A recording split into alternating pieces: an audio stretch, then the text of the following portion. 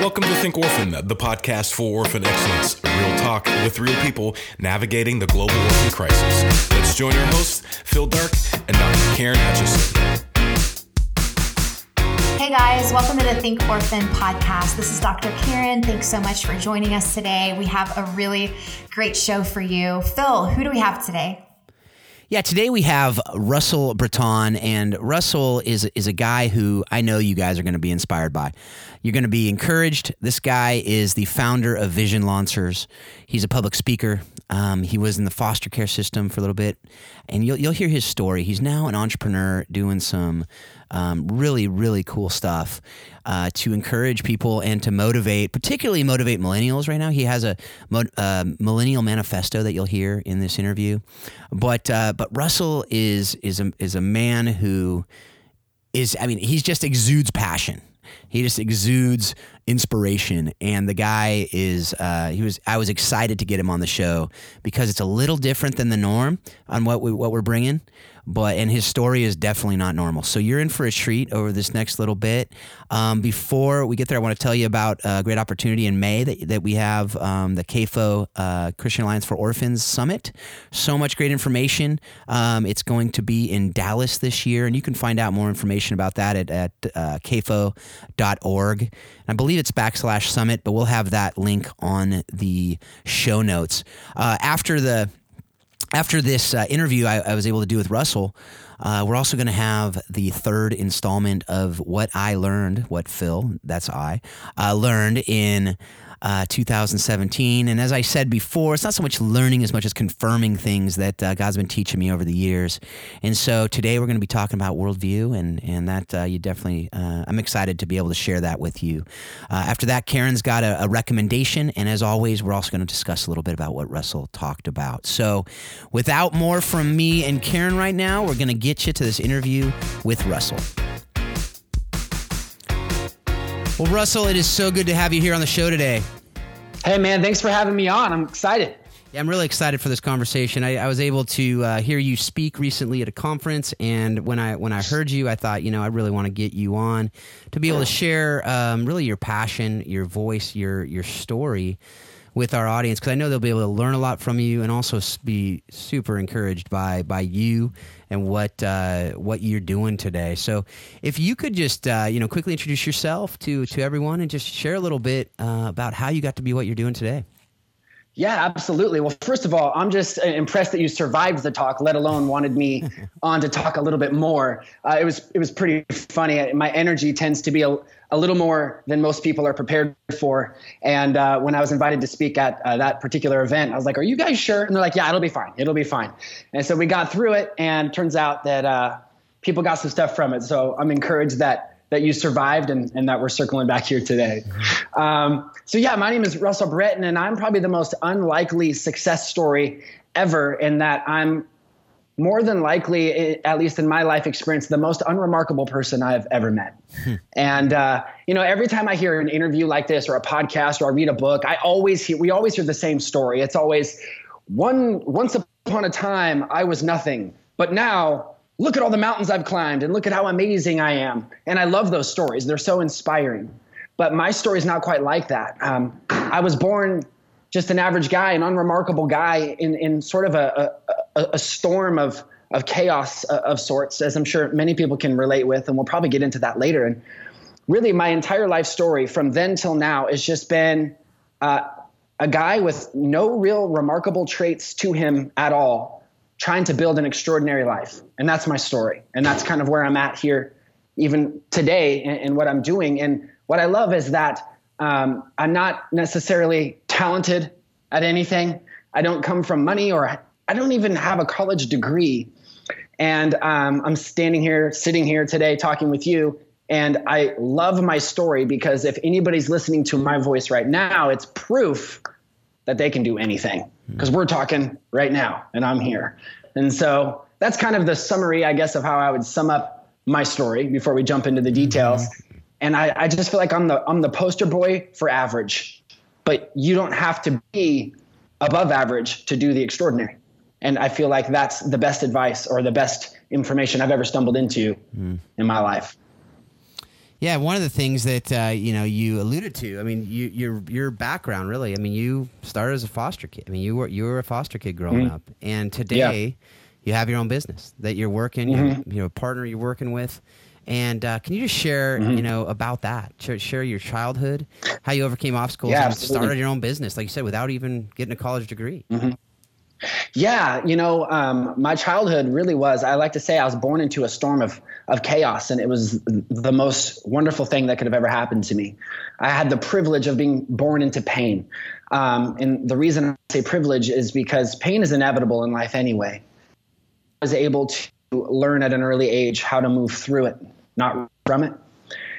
And I set me apart in my life in a really unique way. So, I mean, before I even born, my mom was in a car accident. She was drinking and driving when she was 9 months pregnant with me. Car was wrapped around the pole. Life lighted out. Luckily, I survived. I think I have all my marbles still.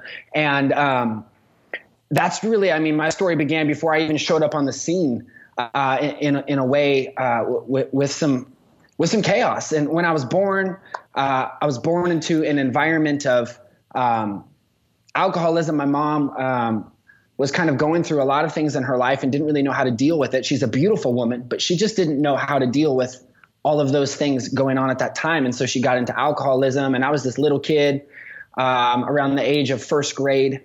And I would come home from school and my mom would be unconscious, or there would be the things going on that were hard for a kid to process. And, there were times I would come home from school. I had to walk myself,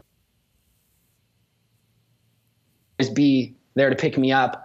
And my mom would be unconscious. One time when there was like a grease fire, she was cooking and then she passed out, and there was a fire. And as this little first grader, I had to put the fire out, drag my mom out of the house, call 911, wait for the paramedics to get there. That was my life.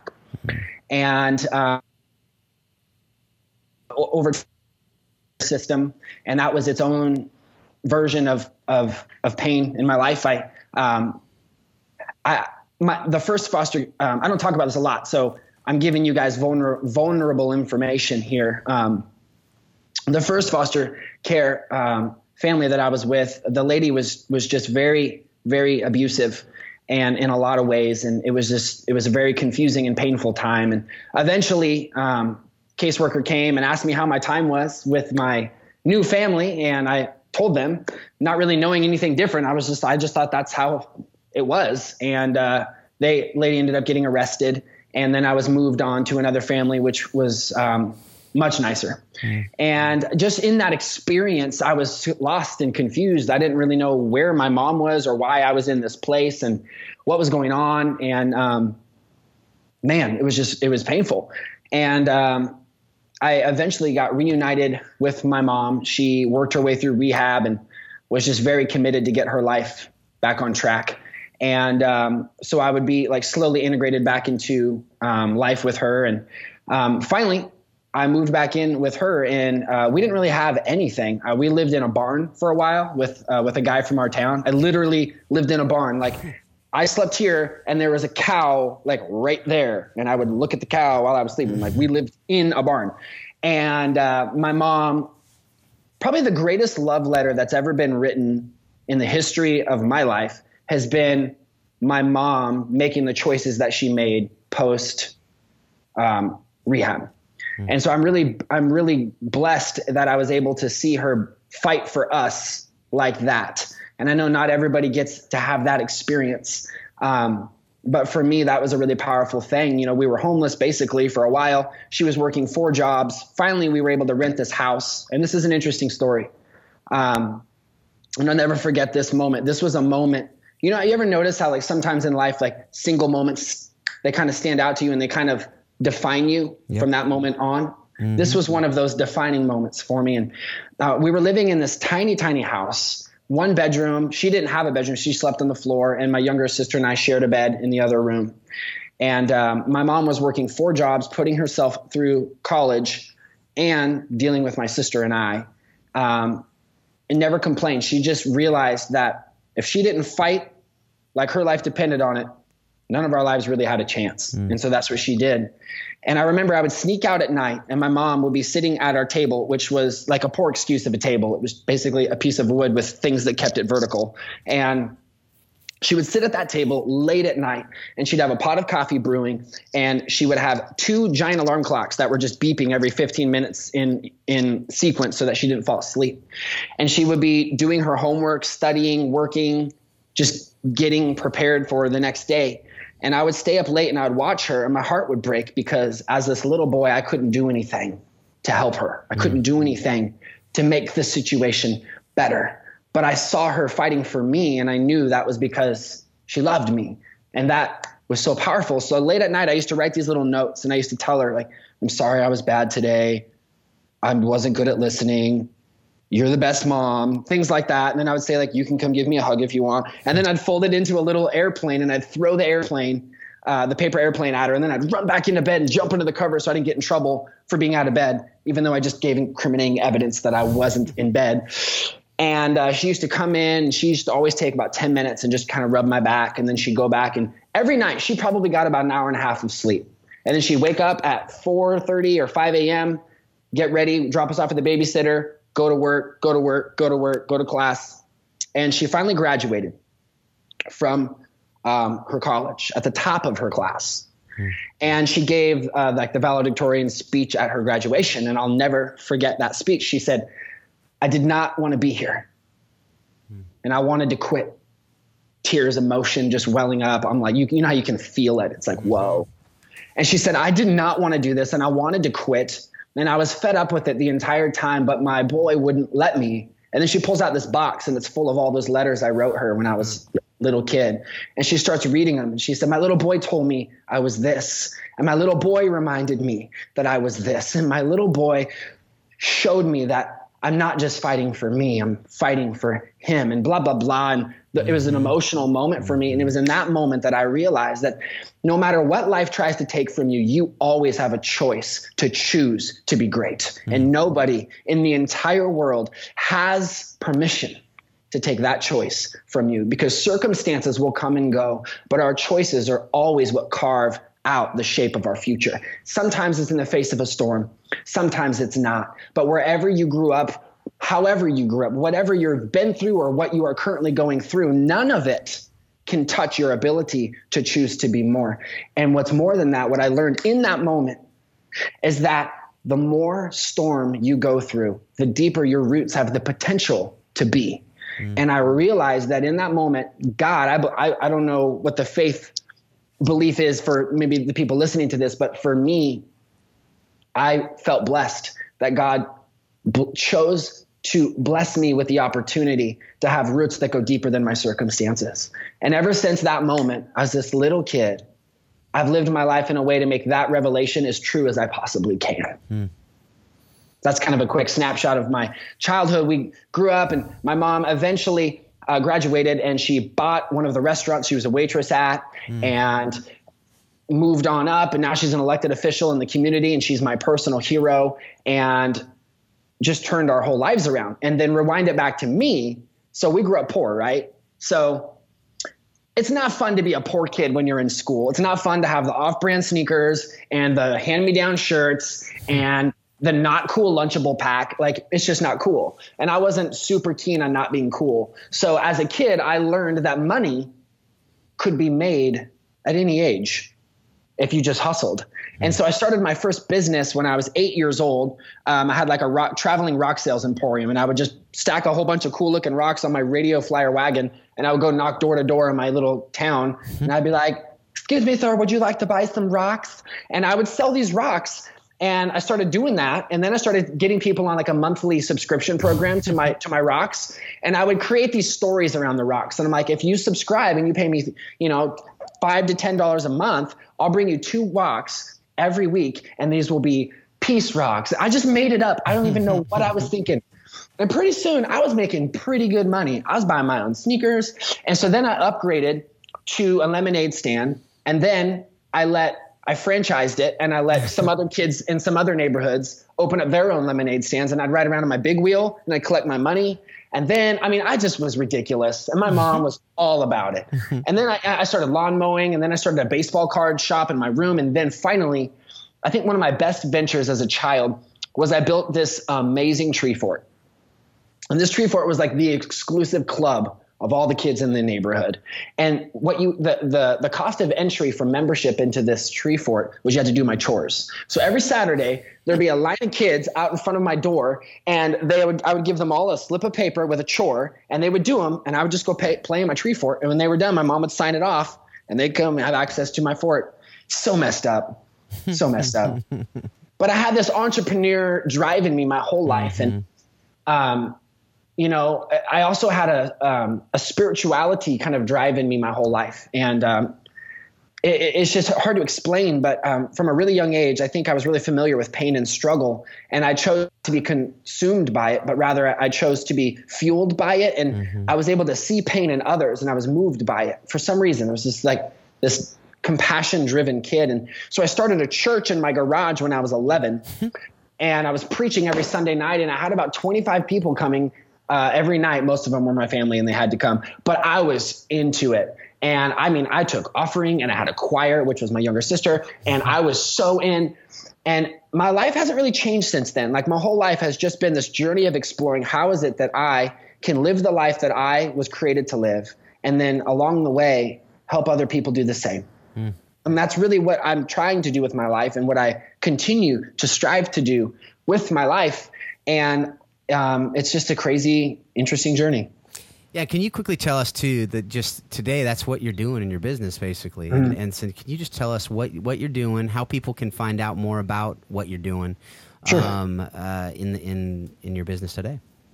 Yeah. So I've started a bunch of businesses in my life, and some good, some not so good. And what I currently do right now is I own a company called Vision Launchers. And what Vision Launchers does, we are a creative technology marketing and branding firm. And we originally started helping people start businesses. So people would come to me with a dream or an idea, and then I would go, boom, here you go.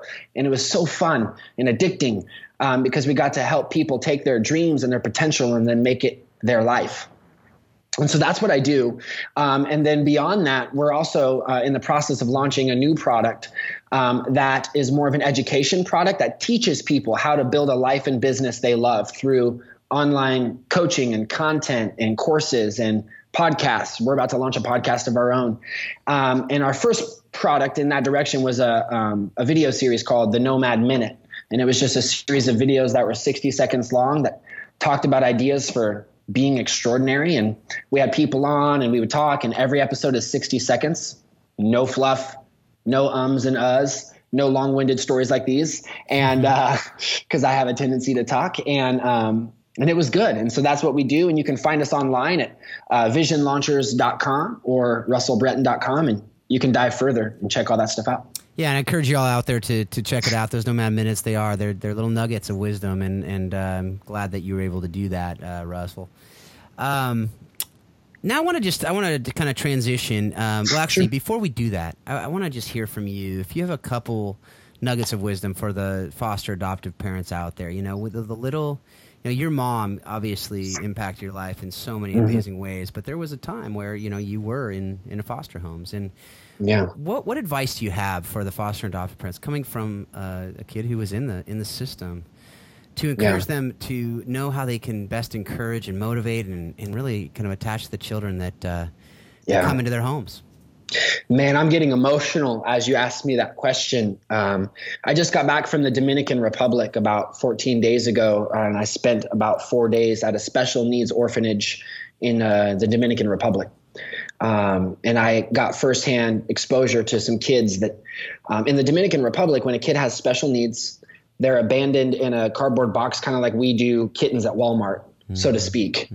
And they just aren't really equipped to deal with them financially or otherwise. And so there is no mechanism to take care of them except for this one orphanage, which has basically no funding and no trained staff. And so I've been going there for the last couple of years and working with these kids. And when you asked me that question, I flashed to them in my mind and their experience. And the reality is that there is so much need, and love is always the answer. And I don't have all the answers. I've been in that in those shoes as the child, not as the foster parent. But one thing I can tell you is, as a kid, and when I was in that experience, words meant nothing to me, and actions and time meant everything to me. I felt abandoned and forgotten, and all kinds of negative things that do not plant healthy seeds in the heart of a child. And there was a few key people who would just spend quality time with me and create shared experiences. And eventually, after they invested equity in me, would speak what things of seeds of truth into me. And those seeds of truth were everything. They would take me to play catch or to go fishing, and just made me feel normal and included. And I think the number one thing is just to invest time and inclusion and communicate words, but only communicate words if your actions are able to back them up, because broken promises are the tapestry of what a lot of those kids paint their reality with. That's good. That's good. Yeah. And now oh wow, that we could spend a lot longer on that, but for the sake of time, and I think that will really connect with a lot of people. It's really, it's quite simple, yet it's really hard. As you said, it's just absolutely time and actions backing up the words, but that takes consistency, that takes patience, it takes really living it out, which you know, is critical, not just for foster kids, but for every child out there. That's for my own kids and my parenting. That's actually very convicting to me too. That's huge. Yeah.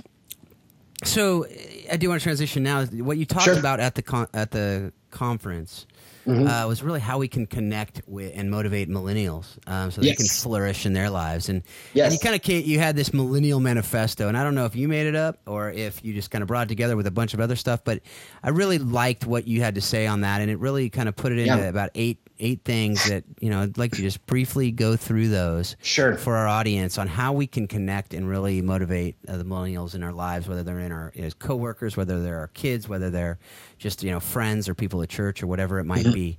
Can you share that? Yeah, absolutely. And interesting enough, I did make that up myself, and it was inspired and designed entirely out of what it took for me to learn something. I'm probably the most difficult student on earth to be motivated or moved or even to just get my attention growing up. And so I really reverse engineered the process, and I asked myself, like, what did it take for the few key people who were able to break through my walls and shell and actually reach me? And it really boiled down to these 8 things. And I'll try to move quickly through them, but really the manifesto of millennial motivation, or however we titled it, it really was just a compass of influence. And so the question we asked in the conference was, how do you motivate, inspire, and move millennials? And the answer to that question was, you don't. If you're asking that question, you're asking the wrong question. That's like saying, how do I lead this group of people as an outsider? The answer is you can't. You have to become a part of the group of people you want to lead, and then earn the ability to have them follow you. You have to reach people where they're at before you can lead them where they belong. And in order to reach people where they're at, you have to go there and become a part of that culture. And that's one of the biggest breakdowns. And I know that seems overly simplified, but if you're a parent or you're a coach or whatever your role is, if you're surrounded by millennials and you're trying to reach them from a positional level, it's never going to happen. Has to be relational. They don't care what your badge says, what your title says, or what authority you have. Well, all they care about is if they believe you care about them, period. And how do you plant that seed in them? Well, that's the better question. So the Millennial Manifesto, it really broke it down. Number 1 was belonging. The number 1 drive of every person, not just millennial, ever, who has ever lived, is the drive to belong. I mean, this drive is what creates the current that drives all of the decisions we make. And if, okay, so let me say it like this. The tribe you prescribe to creates a culture, and that culture creates an economy that influences how you think and you feel and you act. And so when you don't know who you are, you show people what you think they want to see. And in the process, you'll get even more lost and lose who you are, because the answer that we're always looking for is, who am I? And so when we compromise, we settle, we cut corners if we don't know who we are, because all we want is to belong. So we're going to show people what they think they want to see, but what we miss out on is if we just be who we are, we'll attract the people We're meant to belong with. So as a coach or a parent or whatever your role is, if you can create a culture of belonging, that is the most fertile ground for connection to take place, where you can create a culture that makes people feel like they're a part of something bigger. And by the way, this is what the top brands in America do. This is what MTV does. This is what everybody who's already influencing your kids already does. Mm-hmm. So you either like figure it out or you let them program your child. Belonging. I mean, that's why people wear certain brands, because they want to affiliate with that culture. That's why people listen to certain music. That's why they use certain computers, whatever it is that they do.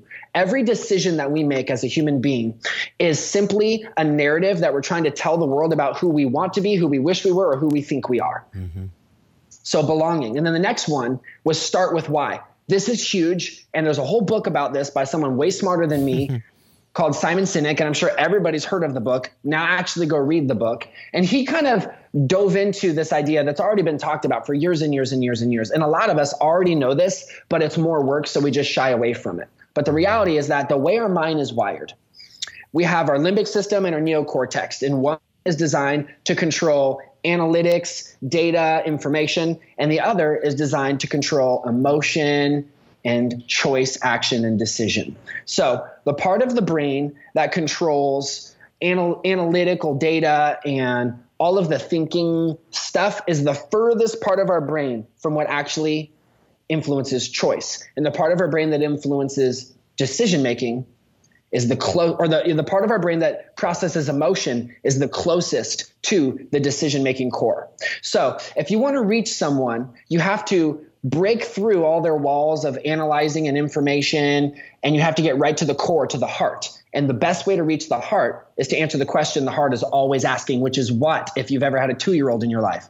Why?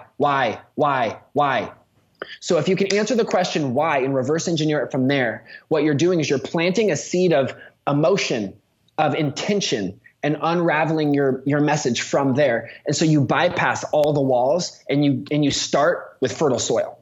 So again, top brands in the world do this. Apple is a master at this. If you've ever watched an Apple ad versus a PC ad, the PC ad will go, this is a laptop. It has an Intel Pentium whatever processor, and it can move information at billions of miles a second, and it's black and it's shiny. Do you want to buy one? And then Apple comes in and they show a man walking on the crest of a mountain right at sunset with his girl holding hands. And right as the sun's about to crest through the trees, the man pulls out the phone, captures a selfie of the two of them kissing with the sun in the background. And then it just says, what if you could capture the most beautiful moments of your life anytime you wanted? Apple logo. Well, I really want that more than I want the black shiny laptop. And so one starts with emotion. They talked about why. Why is capture beautiful moments all the time. And then the what is iPhone. And then the how is by using the camera. It's a reverse engineered process of thinking. As a coach or a parent, you've got to learn how to start with why. Find a common ground that matters to your student or your child and start there and give them a mental image of the topography of the decision you're making so that they can see the intention you've woven into it, and they can also see how it impacts their life. Does that make sense? Mm-hmm. Absolutely. I'll try to move faster here. And then number 3 is fun. Fun is the most magic force in the world, and it's underrated, and it's categorically misplaced all the time. We're like, this is a time for fun, and this is not a time for fun. That is dumb.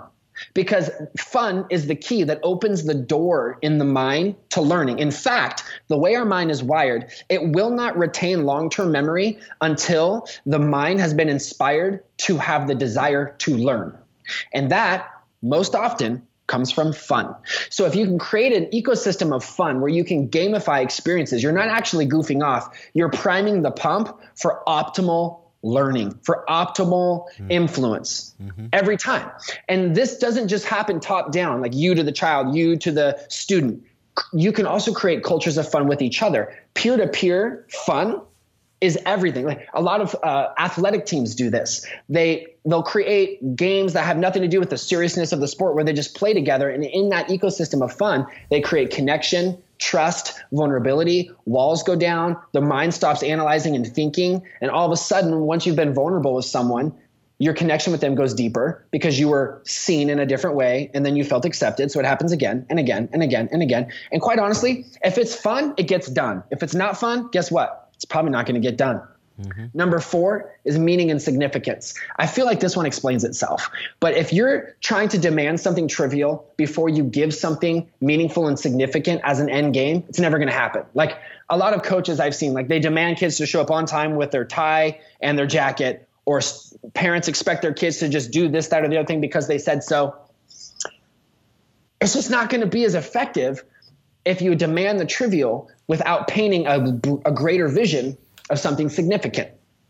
And if you can find a way to do that, create an end game, an end goal that's bigger than them, and then show them how they fit into that ecosystem, their sense of self, their sense of worth, their sense of mission increases 1,000-fold. And now you don't have to ask them to get up early because they realize the value their life has, and they wouldn't ever want to waste that value, so they get up early. It's making it about the roots of the tree, not the fruit of the tree. The fruit of the tree would be like, be on time. But the roots of the tree are realize how much your life matters and how being on time invests in the success and the significance of your future and those around you by this, that, and the other thing. Does that make sense? Mm-hmm. And then 5th is passion. Passion is such an misunderstood term. We think passion is something that makes you excited, but in fact, that's excitement. Passion is something you're willing to endure pain for. And that is what we're all looking for. Even though most millennials are pain avoidant, pleasure seeking, actually that's human beings in general.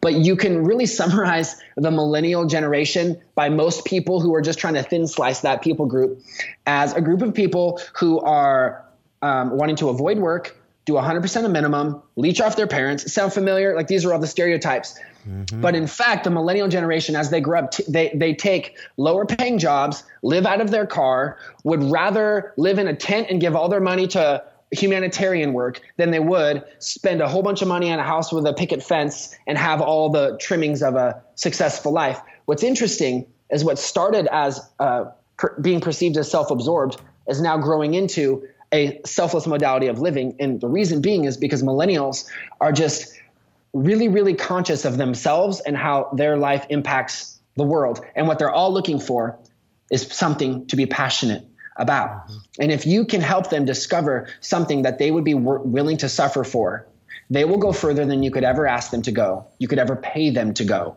on their own. And I've got firsthand experience of this in my life and in my coaching practice and in my own company and in teams I'm involved with. And I could go deeper on that subject, but I'm telling you, if you want to be an extraordinary leader, help people see what's in them already and help them to connect the dots and see what they were born for and what they'd be willing to suffer for. And everything else falls into place from there. And then 6th is freedom. And freedom is huge because rules create constraints. And if they're not coupled with a sense of unilateral freedom, they can actually siphon off creativity, and they can also siphon off the mind's ability to learn how to make its own independent decisions and audible decisions. And like life tends to happen, and we have to create these sidesteps and we have to create these recalibrations. And so freedom is interesting.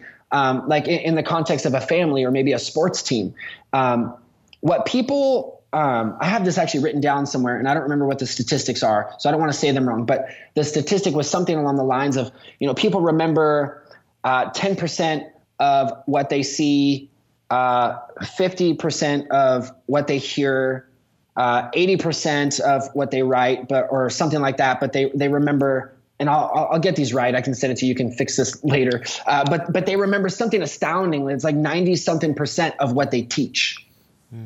And so if you can create an ecosystem of freedom, an ecosystem where people not only feel like they can learn from you, but also where they can step up and contribute themselves, where they can lead each other, where they feel free to fail, feel free to excel, feel free to try new things. That is the fertile ground for excellence and greatness every time. It's when people are afraid to fail that they are actually going to pull their punches and play it safe. But when people aren't afraid to fail and they know that they're free to fail in the pursuit of their own greatness, they will lead each other and you in ways you could never imagine or even plan for. And then 7 is culture and language. Now, you got to understand, like as a parent or a coach, you're a parent and a coach, but you're also a missionary. And a missionary can be defined as someone who goes into a foreign land or culture, has to learn their language in order to move them from where they are to a better place where they belong. And you cannot move a culture unless you learn the language. And the language of the millennial generation is quite different than any other generation before them, with the rise of technology and internet and apps and phones and the way we connect with each other. The way they communicate has changed. The modalities of how they communicate has changed. And not only that, but the communication flowing into their life has changed. On average, today, the average millennial will receive today, we're talking this very moment, will receive about 5,000 brand messages a day. That's 5,000 pre-programmed messages of someone other than you trying to influence your kid. And on average, about 12 of them will catch their attention and 3 will actually stick in their mind, which tells you that they are bombarded with information and are just built to reject information that doesn't directly interest or motivate them, which is the stakes are now even higher for how we communicate. If we're just talking and these long lectures that aren't fun, that aren't short, that are not interesting, you're getting nowhere. But as a parent or a teacher, like this podcast you're doing, this is a great example of how to leverage the language of a culture. Podcast, that's a new way of communicating that millennials will sit for an hour and listen to. But if you sat in front of them and talked to them for an hour, it's not going to happen. So play by the rules of the day and age you live in and use them to your advantage. If you're a coach, start a podcast. Talk to your kids through that. Let them talk to each other through that. Create a platform. It's amazing what happens. Use technology, use live streaming, use Snapchat. Leverage the language of the culture you want to reach so you can reach them where they're at and lead them where they belong. And then 8th is leadership. And this is real simple. They're not going to care about what you have to say until they've seen you do it consistently with care, compassion, and conviction, or passion and conviction.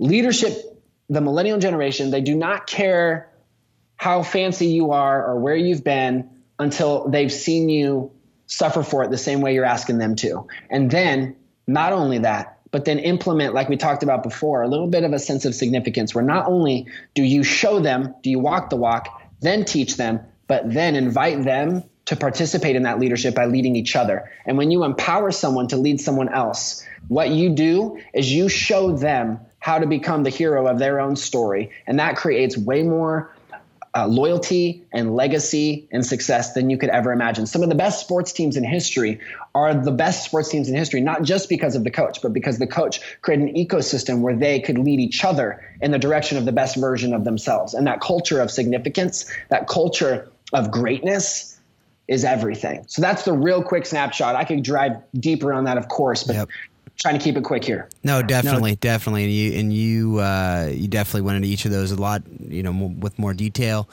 during the conference. But I think that definitely gives us the understanding, the snapshot, as you said, to kind of even condense it a little bit more. I think you had 4 little points that I'll just read right here. It's long and uninterrupted meetings are counterproductive. Make them shorter. This is kind of the summary of what you just said. Yep. Learn to use digital channels of communication. Give them ownership, vision, and high sense of meaning. And then one-way lectures don't work. Make the meetings interactive. And I think that kind of brings together what you just said. And it's something that we really need to be thinking about as we're connecting not just with millennials, but with each other. I mean, I think because of our culture, because of the way it's changing in our society, things are getting quicker. Our attention spans are getting shorter and shorter and shorter. I know you're talking about preaching when you were 11. I just gave a sermon recently, and if you're preaching more than 25 minutes, you're probably losing your audience. Chances are, if you're preaching more than 20, you're losing your audience. So they say every 7 minutes you need to do something that changes it up a little bit, or else your audience goes to sleep mentally and sometimes literally. So we need to really be aware of that as we're doing these things. And even in the podcast, the medium may be better, but we still have to be able to be paying attention to these different things so that we can not only keep the audience. It's not about keeping an audience, it's about engaging the audience. It's about really moving an audience to action. And so that's what hopefully we can be doing. And I encourage everyone out there to take these points, take this, that Russell has learned from experience, as he said, and be able to put it into action in the different ways that you can in your work and in your lives. Well, let's wrap it up now with the way we always do, and it's with a couple questions. And the first of which is, what have you read, watched, or listened to that has most impacted your thinking on how we can love orphan and at-risk children with excellence? Yeah, and absolutely. I think some of the top things that I've read. So I read this book called Soul Cravings by Erwin McManus, and it talks about how all of us have cravings that we need to stay alive on a physical level, but we also have a soul that has cravings that we need in order to be fully alive as well.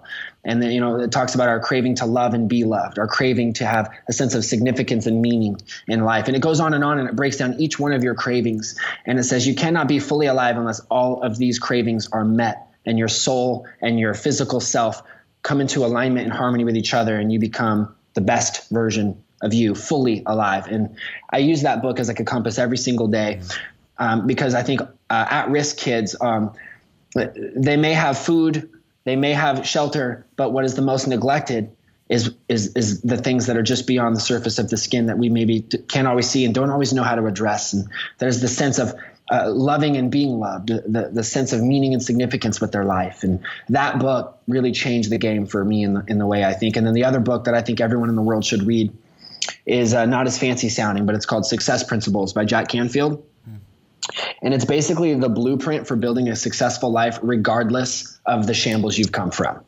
And that's been really the Bible for me. I've used that as a blueprint for life, to take 100% ownership of my life, responsibility for it, and really, really clear, simple principles that I can apply every single day to become a better version of me than my past may have suggested was possible. Well, that's fantastic. I look forward to checking both those books out. I haven't read either of them, so awesome. That's one of the reasons I love asking that question. I get to add to my reading list, which is already really long, but I know that these are some good ones. So the last question: what person has most impacted your thinking on how we can love orphan and at-risk children with excellence? Yeah, I think the person who's most impacted my thinking on that level is a gentleman I believe you also know. His name is Jason Harper. He's a coach. He's a mentor of mine. I met him when I was 16 years old. I walked up to him at a snow retreat with my youth group, and I said, I'm going to work for you someday. And he's like, okay. And so 9 months later, I was working for him, and I moved to Sacramento, and I just followed that guy, and he really took me in as an orphan. I was an orphan heart. And although I had still connected with my mom and we had made great strides, I still was fatherless. I still was clueless, and I still had no idea who I was. And there was gaping holes in the things that made me human. And I was trying to fill those holes with things that will never, ever fill them. And he saw potential in me when no one else did, when I didn't. And he really showed me the father heart of God. And he showed me what it looks like to really belong to a family. And to this day, he's in my life and he's influencing me, and it's just really powerful. And I think the number one thing that he's taught me is that you don't have to be perfect to belong to a family, and family isn't always what you're born into. It's where you choose to be from. And I loved that because it helped me rewrite my story. Instead of saying my origin point starts here, I'm like, actually, no, I've got a really powerful family, and I'm really loved. And it's helped me to plug a lot of those gaping holes and the things that make me human, and really grateful to that for him. So, yeah. Well, Russell, thank you so much for your time, for your vulnerability, for just really sharing with us how, God has just shaped your life and directed your path to where you are today. It's super encouraging to me, and I have a feeling it'll be very, very encouraging to everyone listening. So thanks again. Absolutely, man. Thanks for having me on. It meant the world. So thanks again to Russell for that great wisdom that he shared with us, the things that he's learned, the things that he's done, just what God has done in and through his life just continues to blow me away every time I hear his story. So Karen, what'd you think? Really, really, really enjoyed this interview, Phil. I am just enjoying season 4 so very much. Not that I haven't enjoyed the other seasons, but I really like this guy. I feel like I was connecting with him all over the place, which I know is a huge part of his story and a huge part of everything that he's talking about. One of the things that I thought was so spot on, and it's one thing for me to teach families and to teach parents or to speak about this at a conference. It's another thing when you have a child who has been through the foster care system, be able to provide words of wisdom for other foster parents. And what he said is just so spot on clinically, but also, of course, since he's been in that place where one of the things that he said and emphasized was that as foster parents, as parents of children who have different stories, our actions just have to be so consistent with our words, even more so that our actions even need to be more than our words. And so the ways that we show our kids love, the way that we show our kids safety is just so incredibly important. I loved what he said, and I might mess up a little bit of the quote here, but he mentioned something about those broken promises, those words that haven't been fulfilled with actions are what foster kids paint their tapestry with. I thought that was such a beautiful image of just how very important our actions are more than our words. Because really, one of the ways that I teach about this is we have to be the unexpected. Our kids in the foster care system, kids who join our families through foster care or adoption, they're expecting us to not follow through with our words. Yeah. And so in that, we have to be different in that. Yeah, definitely. That's something that, as you said that, it reminded me of what Josh Shipp said back in the day of season 2, where he talked about the Babe Ruth method, as he talked about, you got to call your shots and follow through, right? Yeah. And so it's not just doing the stuff, and it's not just calling the shot. It's actually telling them you're going to do something and following through with it to let them know that they can count on people. Right. And if you don't follow through, like you said, then that's massive. And so, what he talked about, words meant nothing to him, but actions and time meant everything to him. And that was something that it hit me. And it's hard for me, as I've talked about before on the show, because, I'm not like you listening to these stories all the time in your, in your practice. And I didn't grow up with it. So it's really just hearing these stories here and there. But every time I do, it just makes it more and more clear to think about with my own children how they have had people following through, and they take it for granted, right? Yeah. And so when you don't have it, I just can't even imagine what that goes through. So when somebody says something, you're like, yeah, whatever. And I don't. Is that pretty accurate when from what you've heard and what you heard from Russell today? Oh, for sure. Yes, absolutely. I mean, when a child experiences an adult or a caregiver, whether that's a parent, a caregiver, a foster parent, an adoptive parent, a teacher, a coach, when they experience an adult following through with their words, it actually starts to lay the foundation to what I think Russell was really speaking about in this whole interview, which is resiliency. And I know that's something that we've talked about a lot. I actually remember, I don't know where it was, but someone actually had mentioned like a really specific question to me about resiliency at one point that I had to like hand in my psychologist card because I was unable to answer it. But even as Russell was talking about his Millennial Manifesto, it's resiliency. You could reframe those 8 steps with even those 7 kind of most common C's, if you will, of resiliency.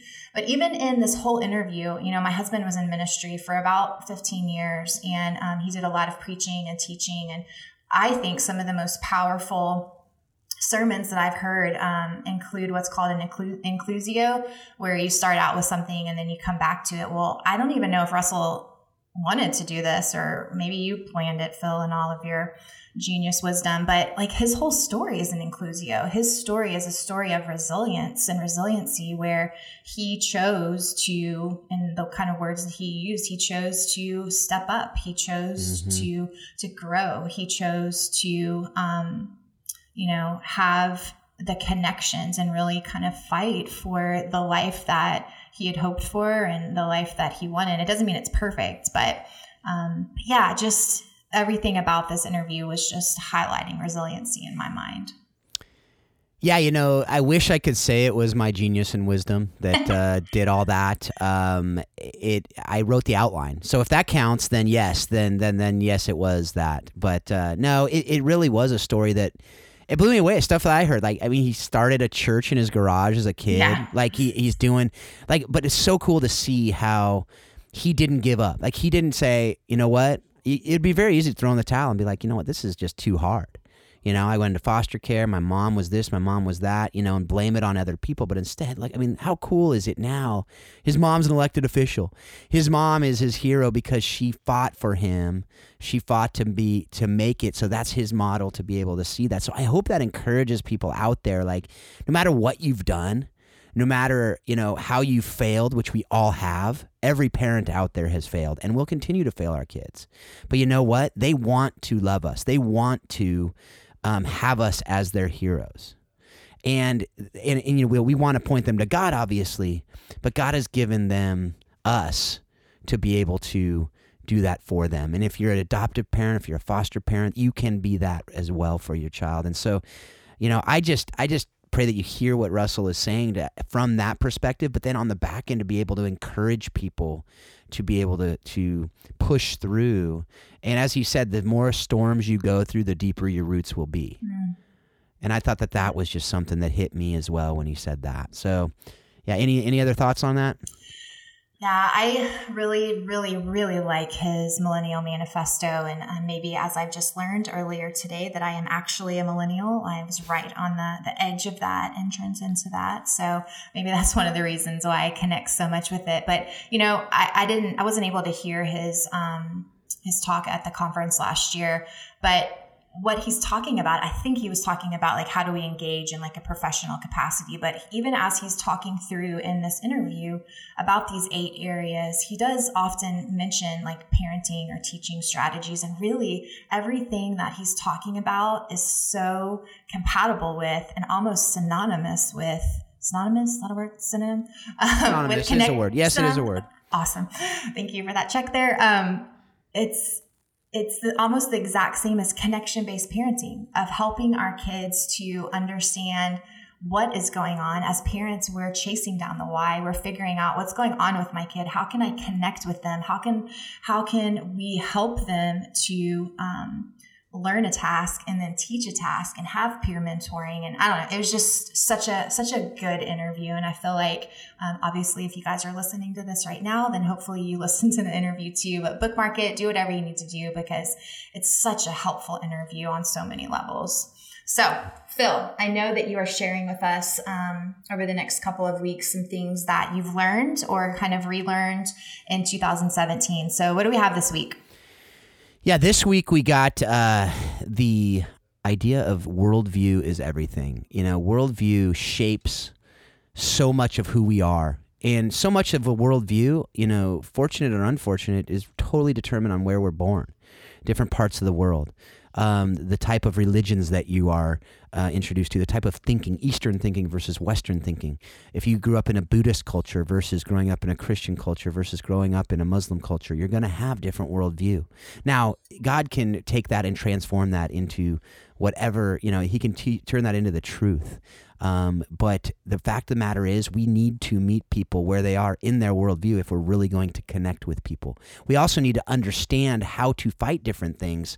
I'm thinking the thing that keeps coming to my head because I think it's so relevant and unfortunately such a major issue in our world today, but trafficking. Take trafficking, for example, to the U.S. If you hear about trafficking in the U.S., you're flabbergasted that could even happen, right? When you first hear about it, like that really happens. And then you hear it happens in your backyard. Downtown Sacramento, I hear it's one of the worst places. And you hear people bring people from India and have them locked up in the back of a restaurant. And they're using them as their waitress. You're like, no way is that happening in my backyard. But that worldview here, it's like, no way could that happen. And we need to stop it. But if you're in India, there's certain communities of India where the entire city is sex trafficking. And that's just what you're born into. You will be in that if you are born into that city. And that's just the way it is. And we can't even fathom that here in the U.S. But how do you fight against that? Or you go to, Thailand and Cambodia and, you have a Buddhist culture there where sometimes the women are seen as lesser, right? And so a dad will tell his daughter, hey, I just got a loan. I need you to go pay off, work in a brothel to pay off this loan. So that little girl goes and does that. And so you can't just rescue that girl out of that. You have to disciple her out of that, because if you just rescue her, she'll say, no, I need to do this for my daddy. And I need to go back in. And so rescuing out, all it does is delay the inevitable in her mind. And so these are things that are real that we need to address. And it's not just, yes, it's cultural. That's part of it too. But this goes beyond that. It's really deeply rooted that when you move to a different culture, you'll still have that worldview. And so we really need to understand that we're literally speaking different languages and we're speaking different worldviews. right? And as we'll learn in a couple weeks, or I think 2 weeks, the personalities also come into that too. But today we're talking about this worldview. So anyway, so that's something that there's so much more to that. That's a whole semester worth of information that we need to talk about. But just be aware of that, be thinking through it, and really study it. If you're going to go work in a different culture, if you're going to work with people from a different culture, if you are working in your hometown with people from other cultures, get to know them and understand their worldview. And that will go a long way to understanding them and actually starting more of a conversation and really to understand each other. So that's what I got for you today. Yeah, that's super relevant, Phil. That's a good word, especially even coming off of what Russell was sharing with us and helping us to learn about even how to engage in a different culture outside of our own generation. We've got to know about that culture. We've got to learn. And it's so consistent with just even the majority of the things on this podcast. Again, I keep going back to the refugee crisis series where how important it is to understand where people are coming from. It doesn't mean that we necessarily assimilate into that culture and that we change our biblical worldview, but it means what a privilege to understand more about other people. What a privilege it is, especially even as Propaganda had shared with us a couple of weeks ago. What a privilege when me as someone with such privilege and not a minority gets to learn about someone else. And what does that worldview look like? What does that culture look like? So Great job on that for sure. Yeah. So now, Karen, you get to bring to us a recommendation that actually kind of fits right into the interview we had today, as well as maybe last week when we talked about collaboration and the worldview conversation. So share with us what you got on the recommendation side.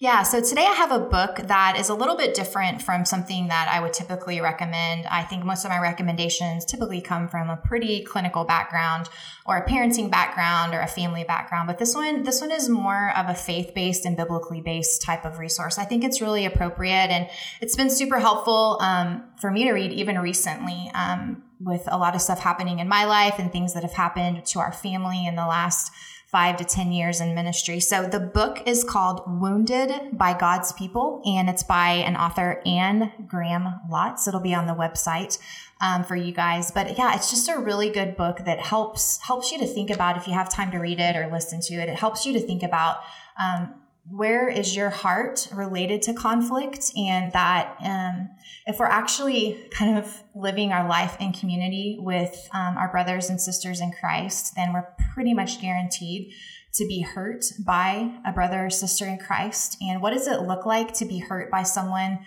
in our family? And whether that's in our family in the church or in our immediate family, what does that look like? And then what does reconciliation look like? What does forgiveness look like? And obviously, those are incredibly heavy and big topics that they themselves could be entire seasons of podcasts. Yeah.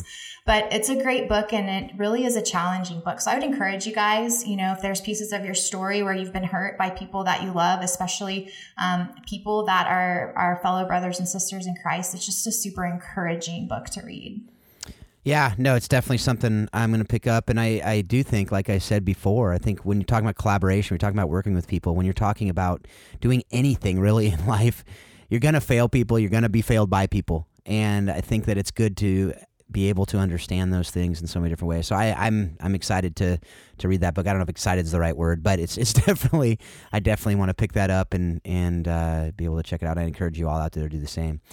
So with everything we always do, I hope and pray that you'll take everything you learned this week and you will use it in great ways to see how you can love and care for orphan and vulnerable children better and better every single day. Thanks a lot. Have a great week. We hope you've enjoyed today's Think Orphan podcast. And for all the information in this week's podcast, please visit us at thinkorphan.com.